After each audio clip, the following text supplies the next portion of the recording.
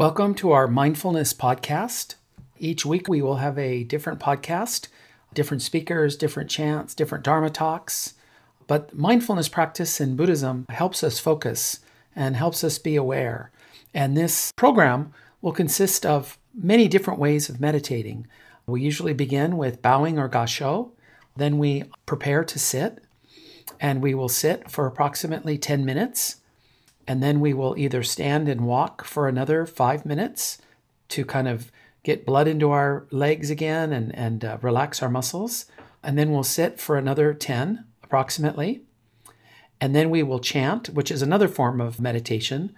We focus on the characters and we pronounce the sounds as a group. And it's a kind of a ritual of oneness. And then after that, we'll have a short Dharma talk of about 5 to 10 minutes. And then we'll close with gassho. And this also includes offering incense. We offer incense, but you could also light the incense before the service starts. And this is kind of the program of how our meditation services proceed. And so we will be getting underway today with our program. Thank you very much. The Golden Chain. I am a link in Amita's golden chain of love that stretches around the world. I will keep my link bright and strong. May I be kind and gentle to every living thing and protect all who are weaker than myself. May I think pure and beautiful thoughts, say pure and beautiful words, and do pure and beautiful deeds. May every link in Amita's golden chain of love be bright and strong, and may we all attain perfect peace. In the story of the larger sutra, the Bodhisattva declares his 48 vows, things which must be fulfilled if he is to attain perfect enlightenment. Immediately after declaring the vows, he speaks in verse. These are the verses we call Ju-se-ge. He says, I will unfailingly attain supreme enlightenment, I will save all the destitute and afflicted everywhere, and my name will be heard throughout the universe. Let's chant the Ju-se-ge.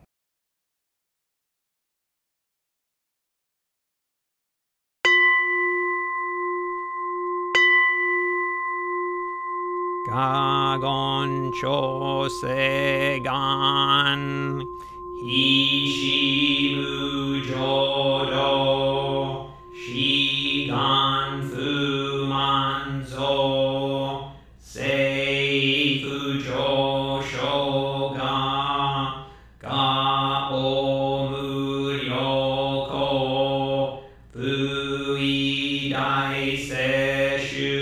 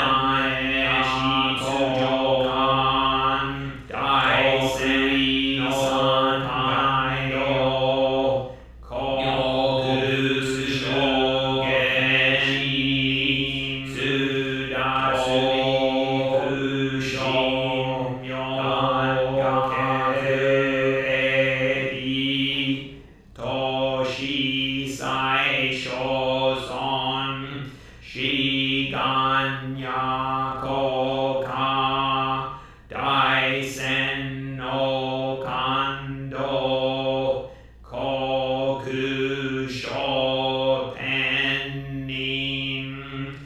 to ujin myoke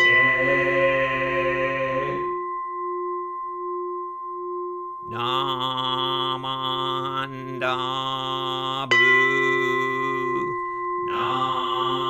namandabu namandabu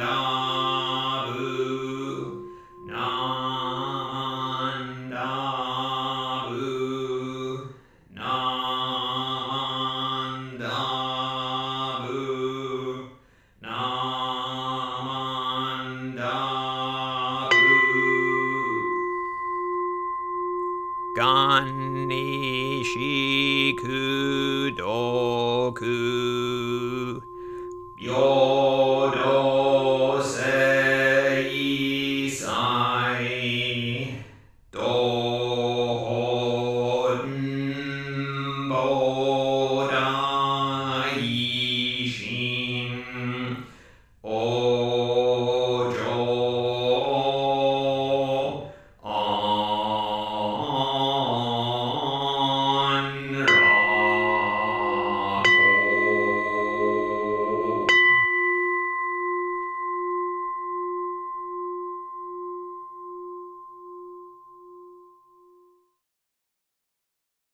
Please put your hands together in Gassho. Bow. Namo Amidabutsu. Namo Amidabutsu. Namo Amidabutsu. Naman Dabutsu. Naman Dabutsu. Naman Dabutsu.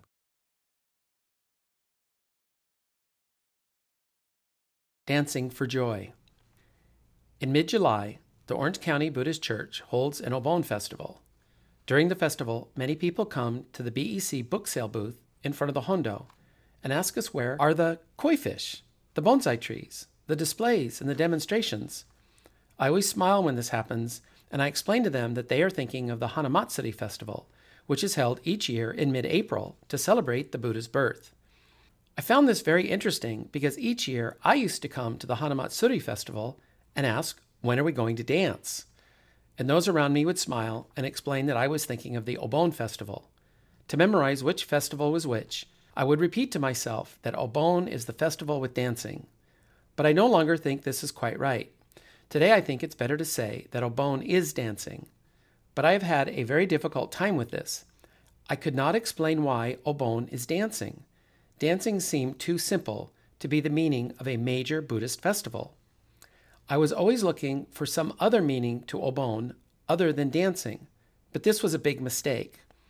Throughout Buddhist history, dancing has been used to symbolize the spontaneous joy that accompanies insight. Even in America, we use this phrase, dancing for joy, to describe someone who's completely overwhelmed. Many times, we use this phrase figuratively, but its origins are more literal. People who have experienced a sudden realization literally and involuntarily dance for joy.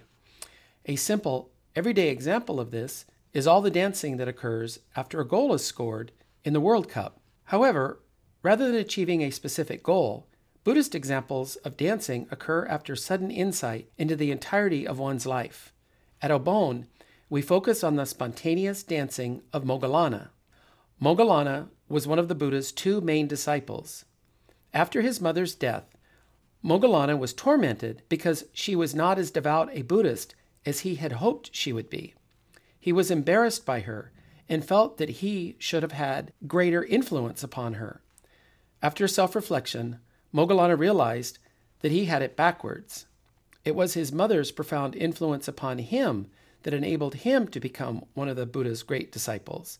For the first time, he realized that she was the bodhisattva that had led him to the Buddhist path. At that moment, he spontaneously began dancing with joy. Traditionally, it is this story that is used to explain why we dance at Obon. However, many stories like this can be found throughout Buddhist history. For example, there was a great Chinese master named Tsung Mi, who lived in the 8th century. Seung Mi's interest in Buddhism began at age 18, after the death of his father. His initial awakening experience occurred 6 years later, after reading several lines of the Scripture of Perfect Enlightenment. It is said that his awakening experience so overwhelmed him that he found himself spontaneously dancing for joy. Though Seung Mi's awakening experience was certainly sudden, it is very significant that it did not occur during meditation, but instead occurred after reading several lines of Scripture. It is this experience that led Seung Mi to caution others not to merely replace the study of the Dharma with the practice of meditation. In this way, Seung Mi is known as a Buddhist synthesizer. So far, we have had an example of Indian dancing with Moggallana and an example of Chinese dancing with Seung Mi. I would like to conclude with an example of Japanese dancing. It may be a bit surprising, but Shinran, the founder of our tradition, also frequently uses the analogy of dancing for joy. The phrase dancing for joy appears in the collected works 9 times, each time describing the same overwhelming joy that occurs when one realizes insight. The following appears to be one of Shinran's favorite quotes from the larger sutra. It appears in the collected works of Shinran 4 times. The Buddha said to Maitreya, "If there are persons who, having heard the name of that Buddha, leap and dance with joy and say it even once, know that they receive the great benefit. That is, they acquire the unexcelled virtues." I believe that Shinran emphasizes dancing with joy because it captures the feeling he had when he first heard the Pure Land teachings from his master Honen. This is the same feeling of overwhelming joy that Moggallana and Seung Mi both experienced. We dance not so much in honor of Moggallana, but rather we are spontaneously dancing with joy in honor of sudden enlightenment, of sudden insight, of insight that occurs through the self-reflection of Moggallana, the study of Seung Mi, and the deep hearing of Shinran. This is why we dance. So whether you have the dances memorized or not, please remember there are no wrong steps when one is spontaneously dancing for joy. Please join me in Gasho. Namandavats, namandavats, namandavats, namandavats, namandavats. Shin Buddhist Life Principles. In trusting in the vow of the Buddha, calling out the Buddha's name, I will pass through the journey of life with strength and joy. Revering the light of the Buddha, reflecting upon my imperfect self, I will strive to live a life of gratitude. Following the teachings of the Buddha, discerning the right path, I will share the true Dharma with all.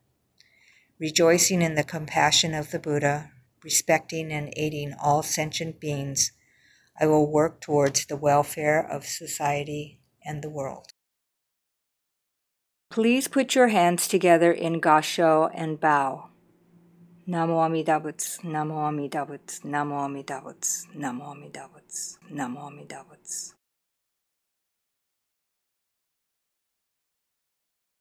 This concludes this podcast. I hope you feel grounded. I hope you feel different than when you began. And this feeling you have, I hope you take it with you out into your everyday life. It's important to develop these qualities in a controlled environment like this podcast. But the aim is for the effects to begin to bleed out into your everyday life naturally. My wife once sent me a meme on Facebook that said, "Yoga works, but only if you show up." And I feel that way about Buddhism and about meditation. It surely works, but only if you stick with it. And you have to get to the point where it becomes something natural and effortless in your life. And if you have high expectations and you're trying to rush the process, you actually retard your ability to change over time. You don't want to grasp it. You don't want to hang on to it. You just want to experience it in a regular practice and integrate it into your everyday life. So thank you very much for coming. I will close with Gasho. Hands together and we will bow.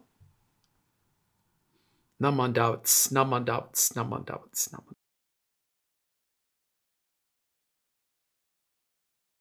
Today's program was presented by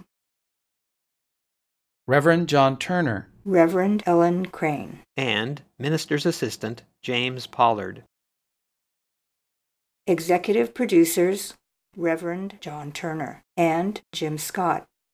Produced by the Buddhist Education Center of Orange County Buddhist Church, Anaheim, California, USA. Directed and engineered by Reverend John Turner. Edited by Jim Scott.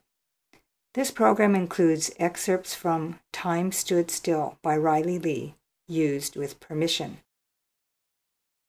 This program is copyright 2020 Orange County Buddhist Church, Anaheim, California, USA. All rights reserved. For more information about this or other podcasts, groups, and activities, BCE classes, or temple services, visit us on the web at ocbuddhist.org.